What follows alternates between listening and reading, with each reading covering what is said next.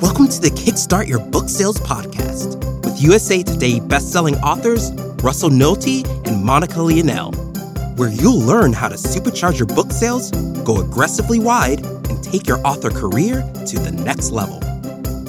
Are you ready to bring Tom Carpenter on? Yes, let's bring on Tom Carpenter. All right. Hello, Tom Carpenter. Hey. How are you doing? Sorry that we're running a couple minutes late. No problem. How are you both? Good. So I'm excited to chat with you because I know your first campaign was, I think it was over, it hit over 12K. Yeah. And then I know you're in the middle of your current campaign, or did it just end? It's got another week. So got another week. Yeah, got another week. Cool. And so I know you weren't really in our program, but you kind of, after the 12K campaign, joined as kind of like an expert. I mean, it wasn't official, but, just as somebody who knows how to do good campaigns and is like a successful author. So, So I wanted to talk a little bit about your campaign. So the one is the Order of Merlin. It looks like it hit over 13,000. Yeah. And shortchanging them. Yeah, I know. I don't know where my 12K number came from. But I know for this one, I think these were like an original. It was like a trilogy that had not been published before. Is that right? Or correct? Yeah. Okay. So I have this big universe, the 100 Halls universe, and that has 20 books for 5 different series of 5 books. And this was the kind of come together Avengers style. All the characters from those books come together for this kind of final thing. And that's what the Kickstarter was about, was launching that final trilogy, which, part of the, ability to get that higher amount was having all that backlist available for, to have for sale. Sure, for sure. But also, you had been building up to this series for a long time, it sounds like. Yes. Yeah. That's really cool.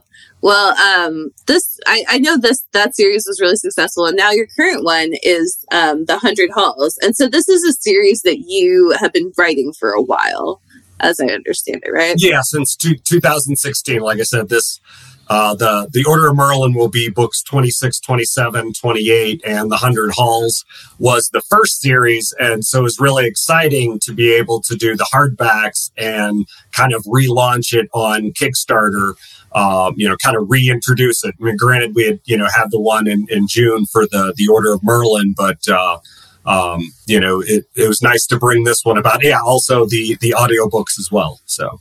Oh, that's awesome. So you had hardcovers and audiobooks, but this was essentially it's a backlist campaign at the end of the day. Yeah, right? Yeah, exactly.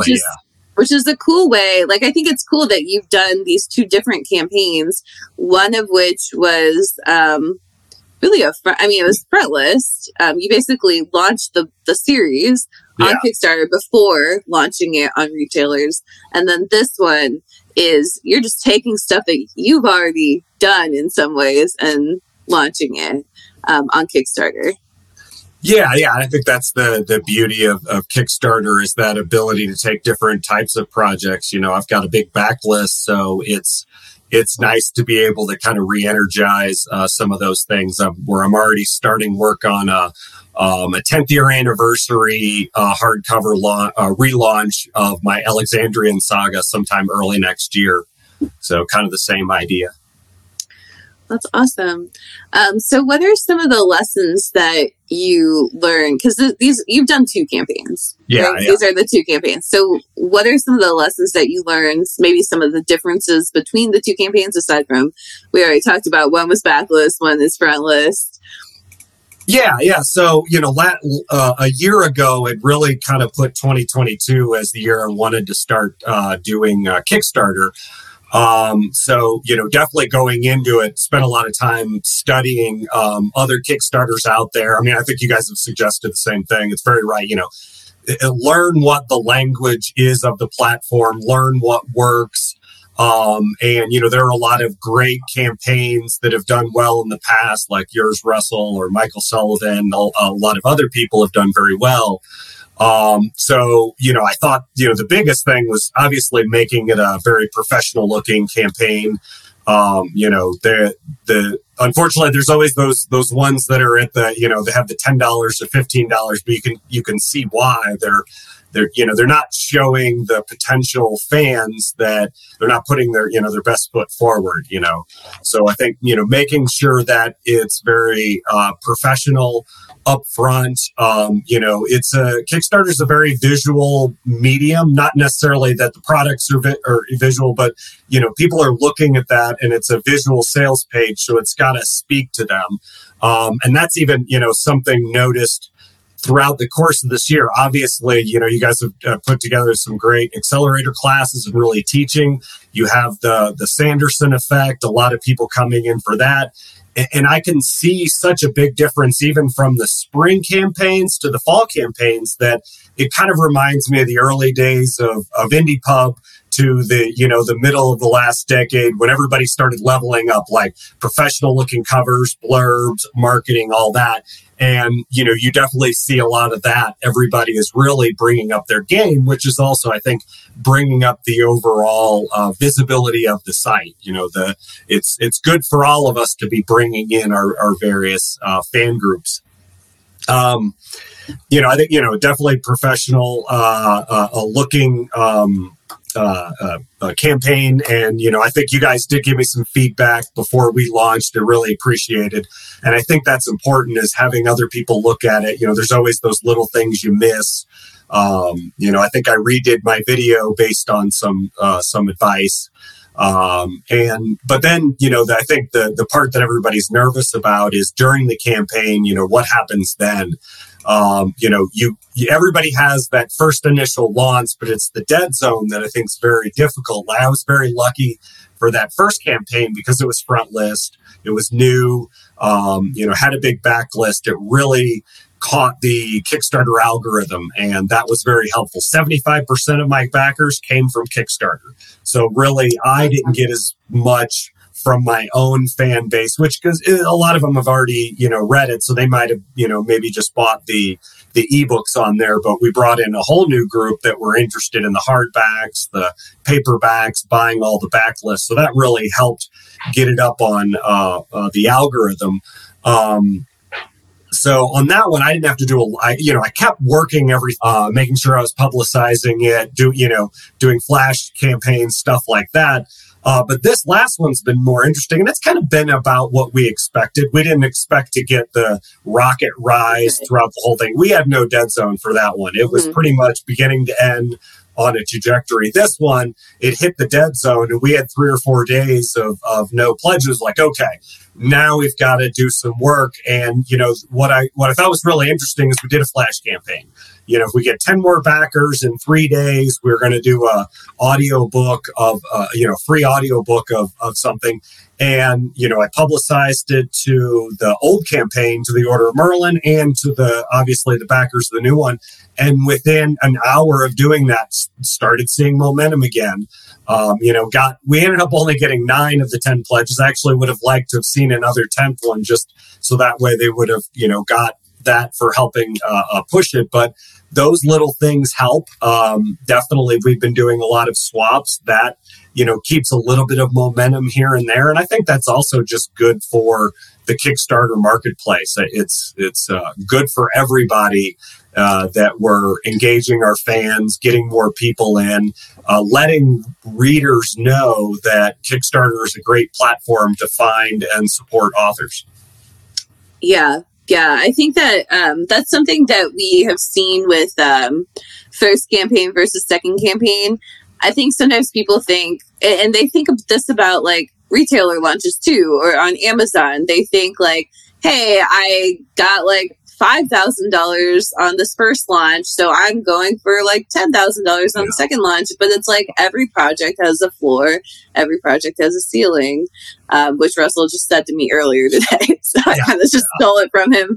But so those are Russell's words. But I think it's really important to understand the ceiling of your project or understand like the type of project that you're putting forth, because every Kickstarter campaign is different. And, you know, like you said, like one is a backlist campaign where your goal is really to focus on finding those new readers who are interested in hardcovers, who are interested in audiobooks, maybe getting some of the current fans to like, you know, upgrade essentially. But then it's like, you know, and then the first campaign, you had something new. So of course that's going to attract more of your current audience too. And like maybe more, you know, and also, I mean, or I think Merlin, like anytime you can tie something to something that people already know and love, of course is always going to do better. I'm seeing that with, I had a campaign earlier this year for fiction that, you know, it hit like 4K. But this current campaign that it hasn't launched yet, but it's got like a Jane Austen tie-in. And so like people who like Jane Austen are interested, you know, like kind of obvious where there's already like this built-in fan base. So I think there's, you know, there was potentially some of that for your other campaign too, where it's like people saw Merlin and they're like, oh, okay, like I like Merlin, you know. I don't know if it was a retelling, but that could have also helped. But yeah, so Russell, did you want to? I want to talk to you about I assume when you say digitally narrated audiobooks, you mean AI? Yeah, the Google Play AI narrated. Yeah. Can you talk a little bit about like how people have reacted to that? Because I have one of these launching next year, and I'd love to hear about like your experience with this specific aspect. Yeah, so I mean, I have like we haven't put them up yet. You know, I finished recording them. Kind of, I didn't want to hit live on Google Play yet until we were done with the Kickstarter to give the Kickstarter people kind of a first shot at it. But I have really been kind of astounded at how good it is. And I noticed even from when I started I did a couple of test ones in the summer. And the difference even from then till now, I can tell that it's been getting feedback and learning, because there are certain things where I'm like, oh, I would have expected it didn't get the right inflection, but it's like, oh, that was actually very natural. And I've played it for a few people, not telling them what it was, and they weren't able to tell. But I mean, it does require, you do have to listen to everything, either the unique pronunciations of your own, you know, especially being fantasy authors, we like making up words. Then I have to decide, well, how does that actually sound? But the other one is, you know, all the homonyms or the weird little things like, if I have ellipsis in the middle of a sentence, it wants to say dot sometimes, not always, but sometimes, and I have to fix those things. But otherwise, it's really, I'm really impressed with the quality of it. And how are people responding to how are people responding to it on the Kickstarter? We do have some pledges. I can't remember how many. I thought it was maybe 5 or 6 for that, if memory serves me correctly. I think that'll be something we'll see more of in the future, as easy as it is to have them created. I do have some human narrated audiobooks, and I definitely made sure to price these lower, because I think there is a difference in a little bit of it, but and I wanted to give that difference back in a lower price. Absolutely. That makes sense. Okay, so we have a question from the audience, and I'm just going to bring it on because I can do that. Oh, is this it? Yeah, that's come it. On, show. There you go. All right. Okay, so do you have any tips for smaller campaigns on fulfillment that aren't going to use Backer Kit or Pledge Box? So Backer Kit and Pledge Box are digital fulfillment. Like I use them all of the time. Monica uses them all of the time. Don't know if Tom uses them or not, but do you have any sort of fulfillment tips for a smaller campaign? So I do not use either of those. And the reason we chose not to was because we have a direct store. And so we were able to basically configure our store and kind of treat it in the same way with add-ons, upsell, things like that. So that wasn't so important. I could see, a lot of, other people not having that ability to do that might use those or just their newsletter. I'm actually so November is when we're doing the fulfillment for both campaigns. Actually, before I came on, I was doing some last second formatting and uploading to start doing all that ordering. So,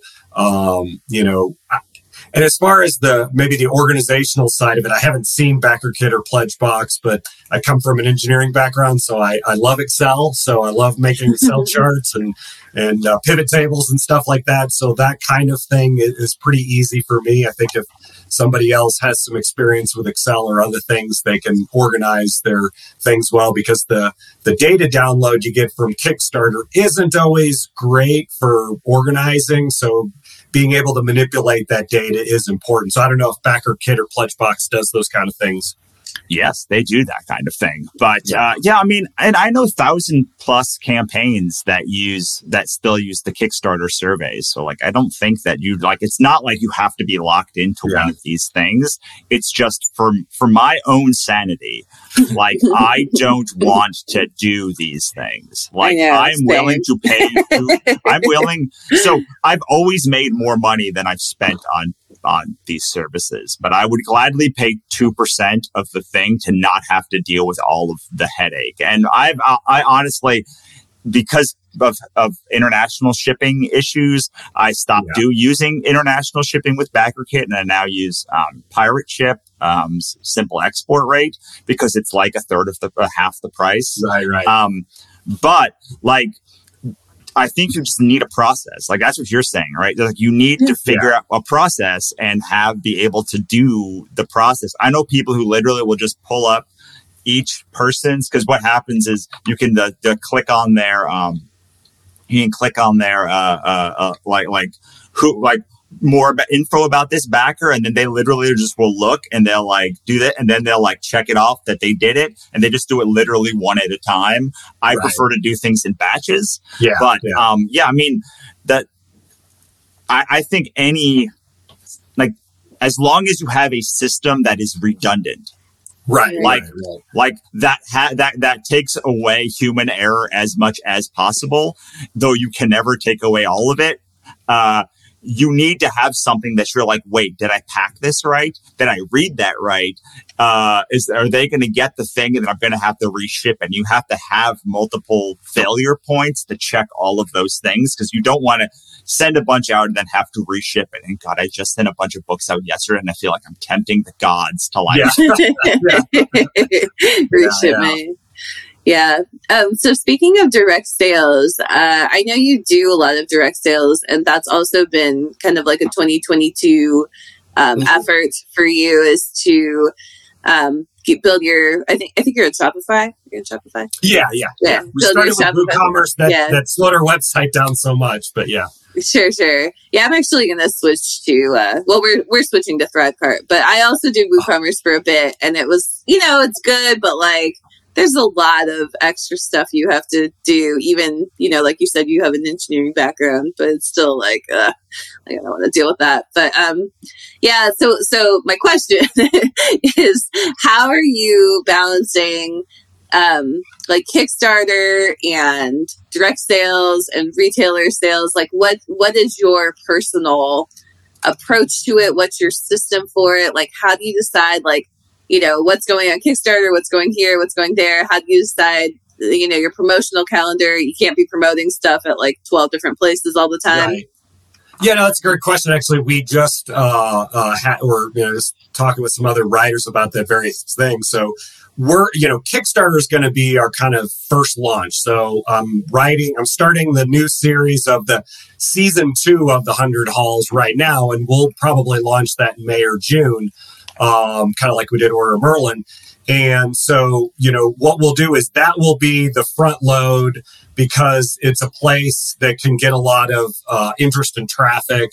And then after that, we'll launch the direct sales. And then after that, we'll do the retailer. And basically our idea is that, we want to prioritize Kickstarter and then direct sales. And for both of those, give it to them cheaper and with bonuses. And then the retailers will put it up normal there, but it'll be more expensive and they won't get like the extra stories, extra material, things like that. So we want to, we're trying to prioritize and move people away from Amazon and everything else, and one of the reasons why, kind of did that is 2021 was a disastrous year for me. Like a lot of people, the pay to play on Amazon really kicked our butt, and we had to move from exclusive to wide and then do all those things. But actually I'm much happier this way. I think if you've got any entrepreneurial spirit, this is really the better way to go. Yeah. I mean, both of us are completely 100% with you, obviously. Yeah.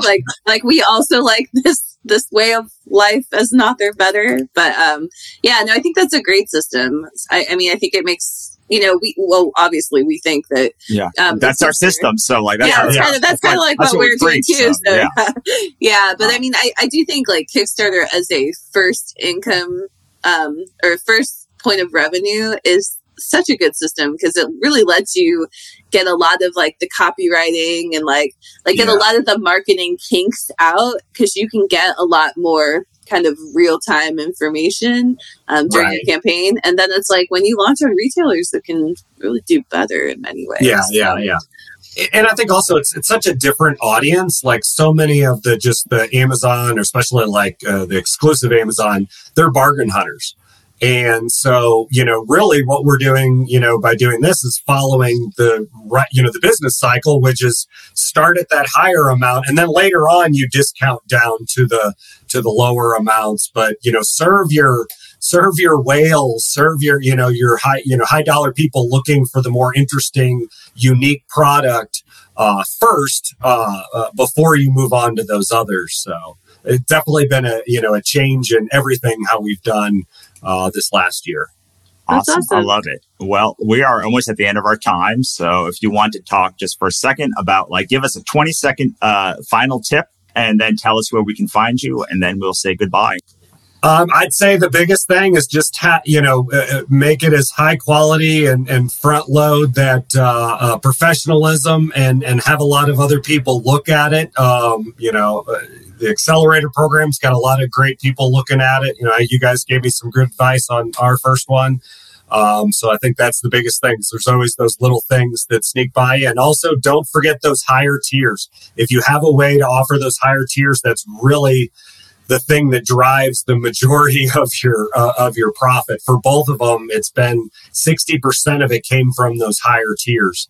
Sure. And then you can find me at thomaskcarpenter.com. We have direct store there.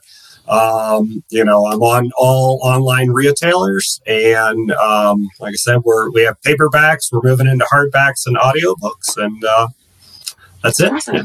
I just want to say I absolutely love your store. I know I've said this to you like a million times, but I love your storefront. I think it just looks amazing. So definitely check it out if you're looking for a good direct sales store example as well, if you're listening to this. So thank you so much, Tom, for coming on and chatting with us. Thank you for having me.